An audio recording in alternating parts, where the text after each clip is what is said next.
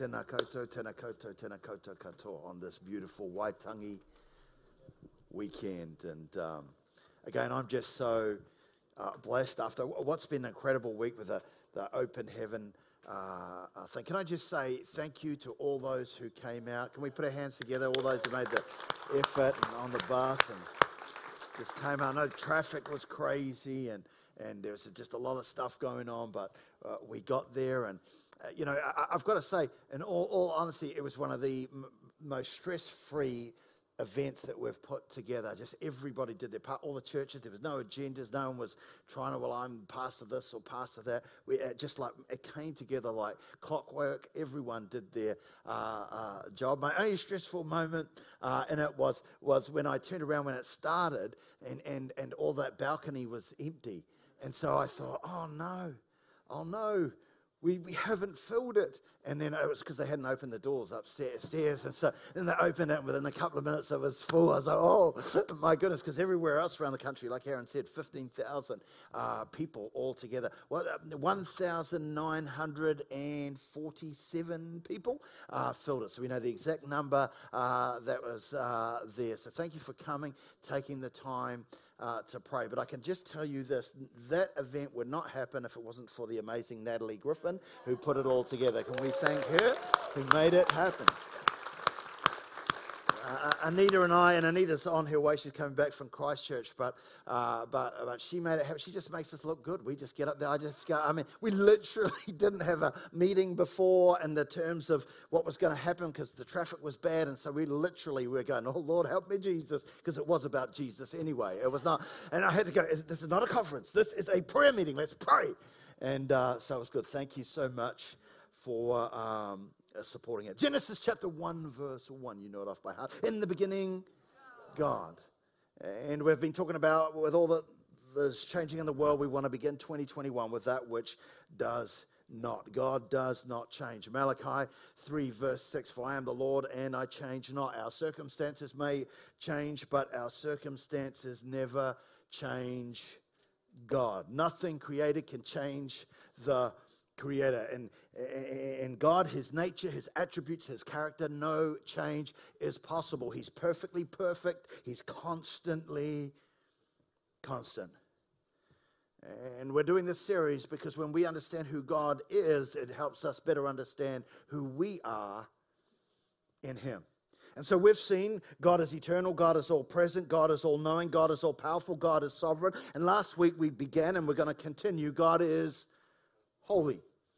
And there's no doubt that the holiness of God is the most prominent of all God's divine attributes. It's the most, without doubt, the most prominent of all God's divine attributes. Of all the divine aspects of God's nature and character, of all of them, the shepherd, the provider, the love, of all of God's divine attributes, that it is holiness.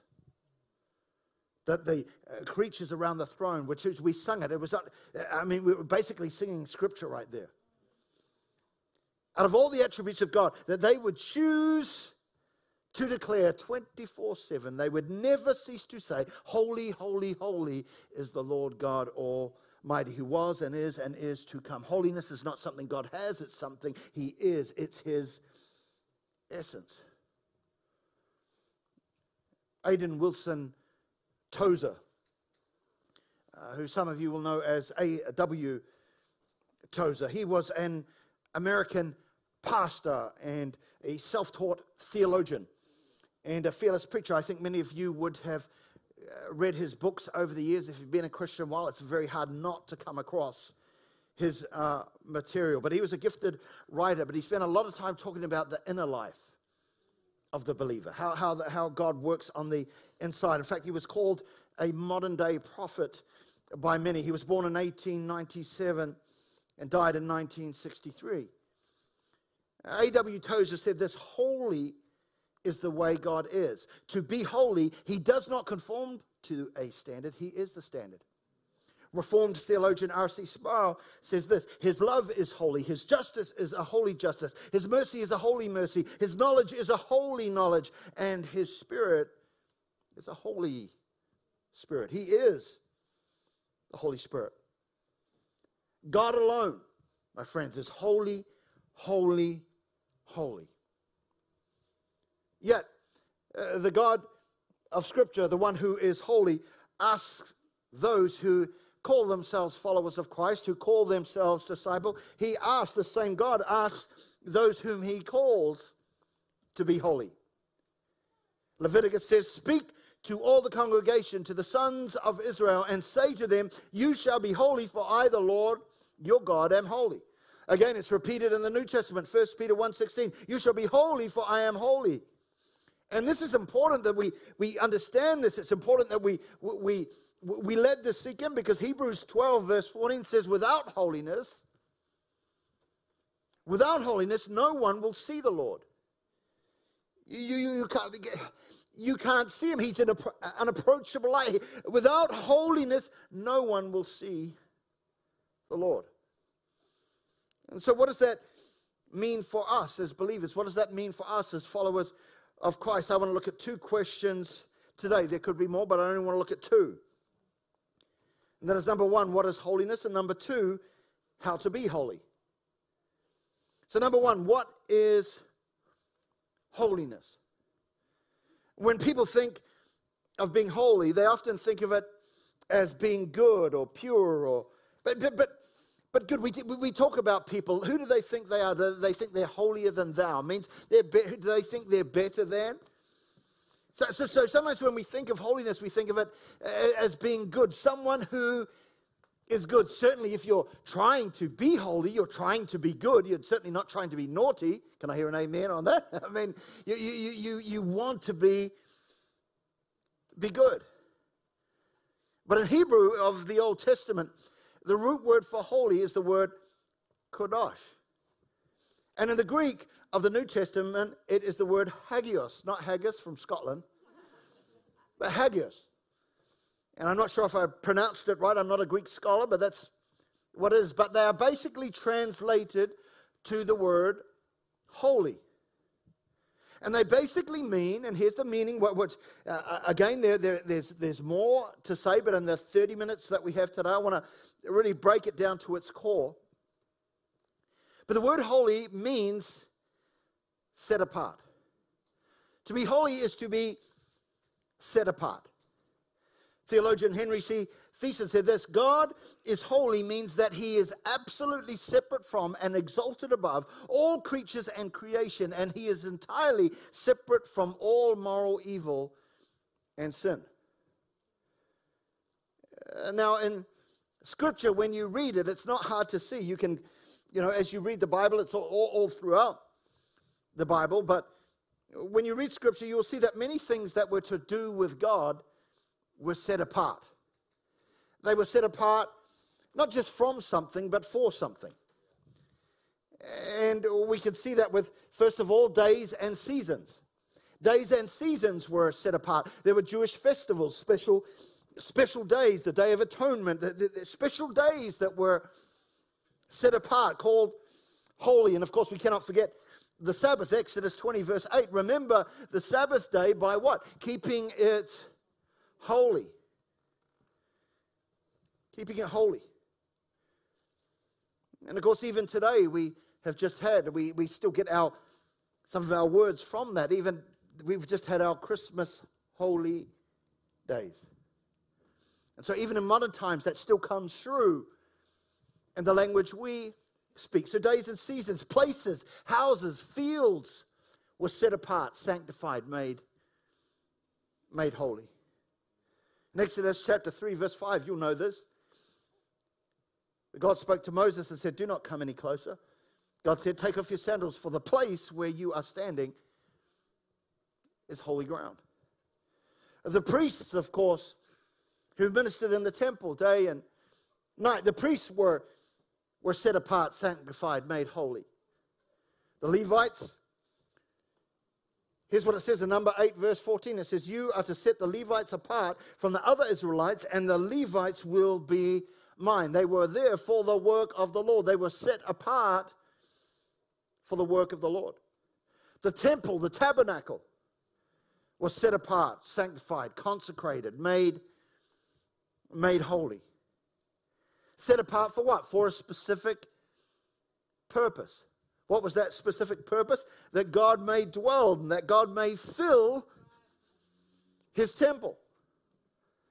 And so it was set apart. It was a holy place. Where did God reside? In the temple. And still today you can go to Jerusalem. They'll stand near the Wailing Wall, the closest part to what was called the Holy of Holies, or the most holy place, because that's where God can dwell. And so even the temple and the tabernacle just means tent, the place where God pitches his tent, where he lives. That was set apart, sanctified, made holy. So to be holy, and of course you could stretch this out and say that it has this angle and that, but in its basic meaning, it means to be set apart. So question number 2. How to be holy. How to be holy. How do I be holy? How do I walk as a believer, as a follower of Christ, as a disciple, someone who wants to please God with my life? How do I walk holy? I mean, there's lots of different thinking out there. There's lots of different thoughts out there in the church worldwide. But how do we do that?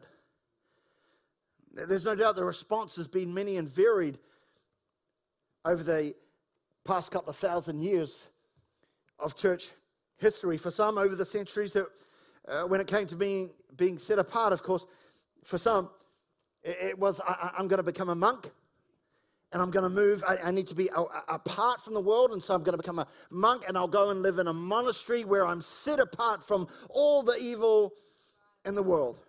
Or you might be a monk or a nun. And for those who that's not their flavor, who are going, I couldn't do that, I'll have none of that. Just tried it. Yeah, worked in the 8 a.m. But for those who are saying, look, I just couldn't do that. What do we do? Well, I can't be a nun, I can't be a priest, but I'm going to try and be good. I'm going to try and live by the 10 Commandments. I'm going to try and do the right thing. I'm going to try and, be a good person. I'm not going to sin. I'm going to try and keep the 10 Commandments. I want to keep God's law. And then, of course, if you break God's law, there are some traditions that if you do mess up, you need to pay. And pay big. You have to do what's called penance. And so what is penance? Well, I looked up in the dictionary definition, and there's a lot of definitions there. Listen, this is what penance is. Self-punishment. Don't tell me you haven't done it. Don't tell me you haven't sat there and beat yourself up. Don't tell me you haven't gone through something and mucked up and said, I am just so dumb. If you haven't, maybe I'm the only one who's a little bit crazy in here. Self-punishment, self-abasement, reparation, amends, penalty, punishment, to be sorry. Listen, this is what also penance means. It means to atone, make amends. Atonement. To atone, to redeem. Listen, to redeem oneself. It's like, I've got to redeem myself. I've got to get right again with God. I fall short. I need to get right with him. I need to redeem myself. Pay the penalty. Pay recompense. Pay the price. The word penance comes from the same root word from which we get repentance.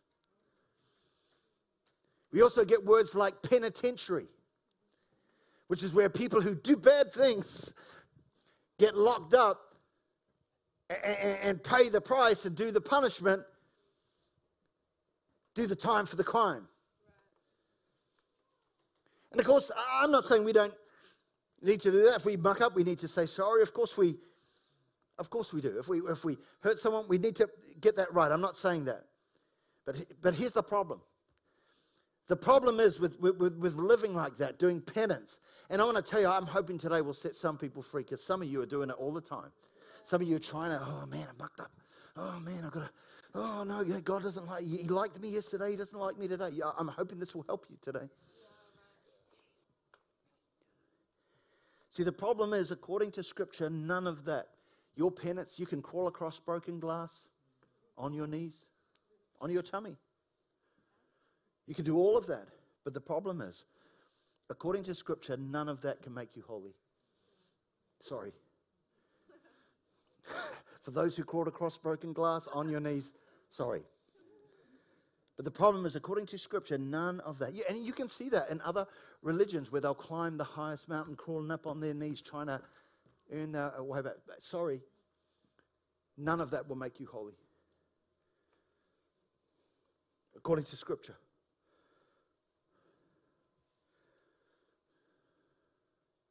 None of that will make you holy in the eyes of God.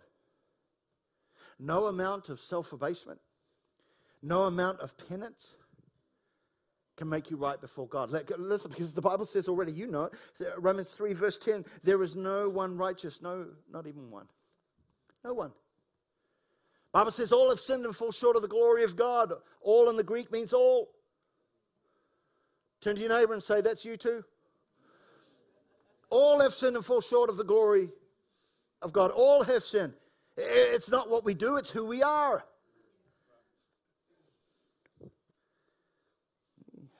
Oh, I just want to keep God's law. Well, let's look at God's law, the 10 Commandments. You shall have no other gods before me. You shall not make idols. You shall not take the name of the Lord your God in vain. Anybody done that here? I want to admit it over the years of their life. I mean, who can say that they've never done that? Who can never say they never cussed like that? Nobody. Let's keep going. Let's move on because that was awkward. Remember the Sabbath day to keep it holy. Honor your father and your mother. There's a good one. Sorry, Mum and Dad. It's just for all that I've done. But again, I don't think there's anyone in this room who hasn't said or thought something. Just saying, when we try to live God's law, I mean, we all fall short. You shall not murder. Anyone murdered anybody here to security remove them? I mean, no one's going to, hopefully, I don't know. Hopefully no one's going to put their hand up and say, oh, yeah, I did. Thank you, Jesus. But of course then we can go, woo, there's one I did. But no. Then we're going to remember what Jesus said, right? Jesus took it up a notch. People think the Old Testament, oh, that was tough. No, I'll tell you, in the New Testament, Jesus takes it up a notch. Look what he said. He said in Matthew 5, verse 21, Jesus said, you have heard that it was said to the people long ago, you shall not murder, and anyone who murders will be subject to judgment. But I tell you that anyone who is angry, anybody been angry? No one gets out today. No one gets off. But I tell you, anyone who is angry with his brother or sister will be subject to judgment. Again, anyone who says to his brother or sister, Raka, I haven't said that, is answerable to the court. But anyone says, you fool, oh, I've probably said that, will be in danger of the fire of hell. Jesus said that. We all fall short. What about adultery? You shall not commit adultery. Jesus said what? You have heard that it was said, you shall not commit adultery. But I tell you that anyone who looks at a woman or a man lustfully has already committed adultery with her or him in their heart. There isn't one person in this room who could say, not me, Pastor. Because lying is a sin too. Come on, how many know that? There's not. I know there's some people getting real awkward right now. But the thing is, this is the truth. If we would take a movie and play it of your thoughts, maybe even over the last 24 hours, it'd be an R18. I'm just telling you, the kids would have to send the kids out. See, somebody's already going. It's that's how we are, right? That's what it's like. Jesus lifted the bar. So all of us, that's just making us aware. So what does the law do? The law makes us aware that we fall short. What is the law? It's like when you're driving down the road. I did it yesterday. I've got to be honest. I did it yesterday. I'm driving down the road. I'm on my Harley, and I'm driving on the left-hand side. I'm overtaking the cars down at Plimerton. I spot a police car up the front. What do? pull into the back and just start obeying the road rules. Why? Because I saw the law, and the law made me aware I was being a naughty boy. And so that's what the law does. The law makes us aware or conscious of our wrong doing. Romans 3 verse 20. For no person will be justified. This is from the Amplified, which like blows everything up to like, this is what a maximum means. I'm very expressive today. Romans 3 verse 20. For no person will be justified, freed of guilt, and declared righteous or made holy in his sight by trying to do the works of the law. For through the law we become conscious of sin, and the recognition of sin directs us towards repentance, but listen, provides no remedy for sin. There's no answer for it. It makes us aware that I am a sinner. I fall short. So the question is, how do we live holy then? How can we live a holy life, a life that is pleasing to God? How do I get holy? If I've got to get holy, if he's telling me be holy as I am holy, how do I get holy? What do I have to do? And at this point, I would say this, if you've been, well, I hope if you've been in this church for a while, that you should be already in your mind answering that question. You should be able to answer that question. I'm hoping that some of you are going in your mind, Pastor Adam, it's never been about what I can do. It's always about what he has done. It's not about what I can achieve. It's what he has achieved.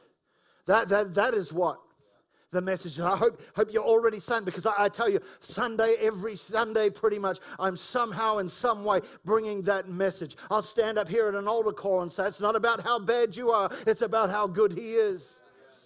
And so I'm praying right now that even this would open your spirit to another level or another layer of the goodness of God. So I'm praying, if you've been here for a while, that's what you're thinking. You know it, it's my favorite scripture. I must do it 100 times a year. For he has made him, Jesus, who knew no sin, to be sin for you, for me, that we might become what? The righteousness, the holiness of God in him. In him. In him. Oh, there's no other way, my friend. In him. You can't do it yourself. And my prayer today is that you would understand this, that maybe scales would fall off eyes, that you would get a revelation today. See, Israel struggled with this. Romans chapter 10, verse 3, it says, for they being ignorant of God's righteousness or God's holiness and seeking to establish their own righteousness, they did not submit themselves to the righteousness that came from God. And they tried to do it themselves. So many believers are trying to do it themselves. I just feel I need to do this. I just feel I need to pray more. I just feel now praying is good. But not if you're trying to earn or become holy through doing that. It won't work, my friend. Fasting is good, but not to achieve holiness. It is out of a love for him that we fast. It is out of a love for him that we serve, not to attain holiness. One of these things, or quotes I've said over the years, which I think is so good, but sort of summarize it as this: holiness is not the way to Christ. Christ is the way to holiness. In other words, it's not about, and so many Christians, I meet them, are trying to, oh man, I messed up yesterday, so now I'm trying to get back and be holy. I've got to reach that, and I've got to get over there. I'm trying to be holy till I can get to Christ. Friend, holiness is not the way to Christ. Christ is the way to holiness. It's about accepting what Christ has done on the cross for you, his atoning salvation work. Holiness is not the way to Christ. Christ is the way to holiness. Accepting his atoning work is how we live holy. I want to read a portion of Scripture. It's a big portion, but I want it to sink in. But before I do that, I just saw this quote by Kenneth F.W. Pryor. This is powerful. He says, holiness is not only commanded by God's law, but it is made available to men by His grace. Isn't that cool? So God does not only say, I want you to be holy, He then provides a way for you to be holy. Oh, I don't know about you, but that's some good news right there. So He says, be holy, but then He gives us a way to be holy. Now listen to the scripture, Colossians chapter 1. I encourage you, read it all this week. Get it into your spirit. It says, for God was pleased to have all His fullness dwell in Him. Speaking of Christ. And through Him to reconcile to Himself all things, whether things on earth or things in heaven, by making peace through His blood shed on the cross. And then it says this, verse 21. Once you were, everybody say were. This is not how you are now. If you are a follower of Christ, once you were. That's how you were. Once you were alienated from God and were enemies in your minds because of your evil behavior. That's how you were. When you didn't know Him, that's how you were. I hope you get this. But now, thank you, Jesus. But now, turn to your neighbor and say, but now. But now He has reconciled you. You can't do it. Stop trying. Accept what Christ has done. Believe what has been accomplished on the cross of Calvary. Believe what the Bible is saying. Oh, I don't feel it. I don't feel saved. I don't feel. Listen, as Ben Shapiro says, facts don't care about your feelings. I'm just telling you, I'm just preaching the Word of God right now. I'm reading the Word of God. Will somebody believe the Word of God, what it actually says? Come on, give Him some praise in this place. Oh, I'm praying. I'm praying you don't walk out of here today. I pray you float out of here today. Because this has the power to set you free. Some of you are carrying stuff you shouldn't be carrying. You gave it to Jesus and then you picked it up again. Listen to the Word of God. This is the Bible. It's not your pastor saying it to make you feel better. This is the Word of God. This is the gospel. It says, but now He has reconciled you. How? By Christ's physical body through death. Listen, to present you. To present you. Oh, get this in your spirit. To present you what? Holy. Oh, stop trying. He presents you holy. Nothing you can do. He's done it. To present you holy in His sight. Listen, without blemish and free from accusation. Or the world might come and say, well, what type of Christian are you? And what type of, but I want to tell you, when you're standing in Him, He presents you before God. Your life is hidden with Christ in God, and you can stand before Him. No blemish. No one can accuse you because it's got nothing to do with you. You're holy. No one can say you're not holy. Look, it's not my holiness. It's His holiness. He's presenting me. He's done it. I trust in the atoning work of Jesus Christ.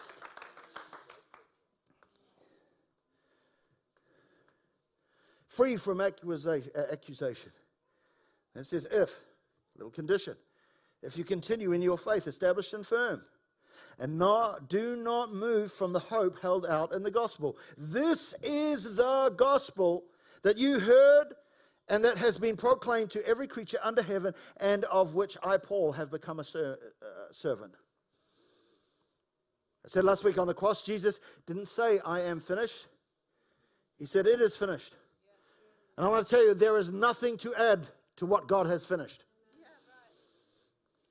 When you try to establish your own holiness, when you try and establish and say, oh, I've got to just do this, I need to pray more. I mean, it can even look spiritual. We even sometimes applaud it going, oh, look, they're really, again, but can I just be honest? Can I use a really strong word? You're just mocking God. Because what you're doing is you're saying, Your sacrifice is not enough. Jesus wasn't joking when he said it is finished. No, mate, you got to do a little bit more. No. When he said it's finished, it's done, it's finished. Yeah. What God has finished is finished. And so there is nothing you can do. And I tell you, when you try and add to what God has done, all you're doing is being like Israel in Romans 10. You're ignorant of God's righteousness. I'm just telling you, you're no longer ignorant today. You understand, no, God has done this for me. God has given me this grace. I don't deserve it. So I muck up all the time. I don't deserve it. I couldn't earn it. God's done it. Our job is to believe that which he has done for us. I think I'm going to get saved today.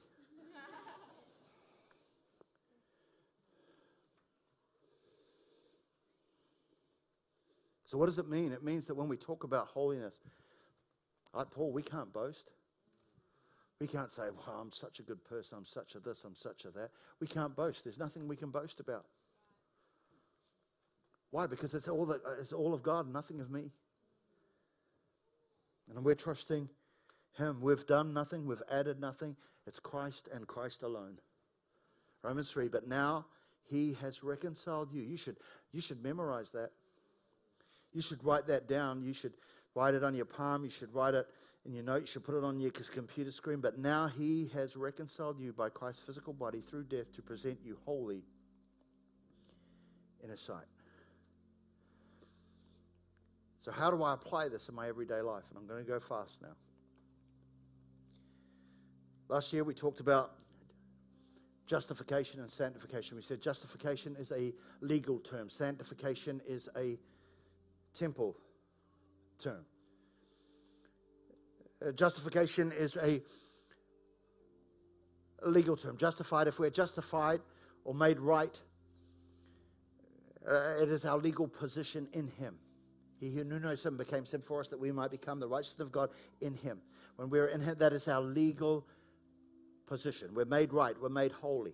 Sanctification is a temple term. Sanctification, and here's the thing I want you to catch here. Sanctification in Hebrew and in Greek also means to be set apart. So justification is what? Justification is us in him. Sanctification is him in us. Christ in us is the hope of glory. Not ourselves. Not what we can do. Christ in us is the hope of glory. So sanctification is Christ working in us, helping us to become experientially what we already are positionally, legally in him. It's helping us to become in experience what he has already made us through the cross.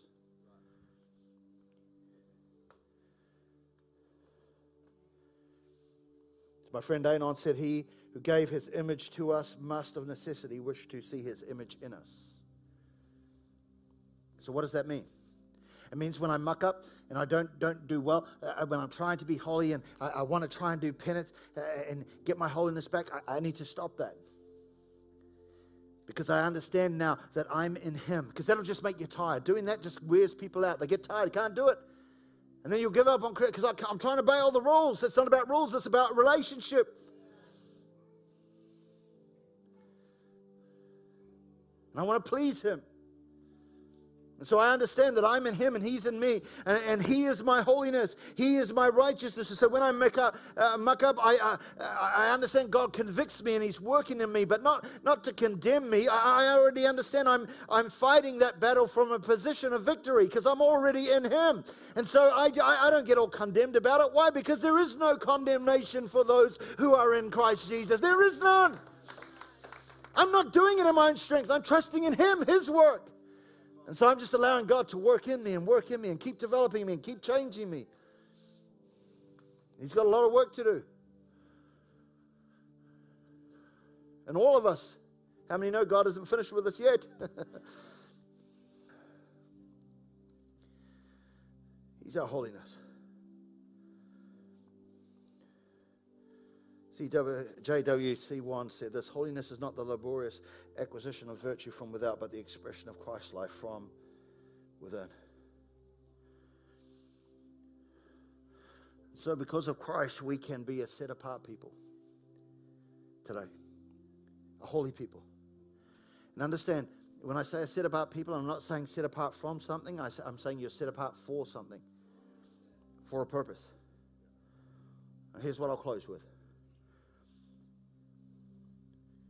We saw in the Old Testament the priests were set apart for the purpose of ministry to God, set apart, made holy. We saw the temple was set apart by God, made holy, consecrated, sanctified, set apart, made holy.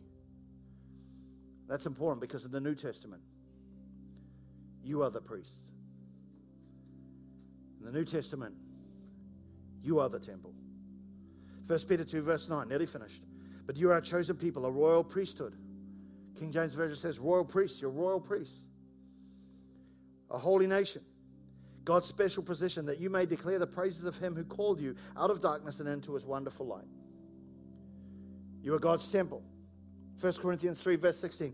Do you not know that you are God's temple and that God's Spirit dwells in you? For God's temple is holy and you are that temple. So we're not to be set apart from, we're to be set apart for. For what? To declare the praises of him. He's brought us out of darkness into his wonderful light.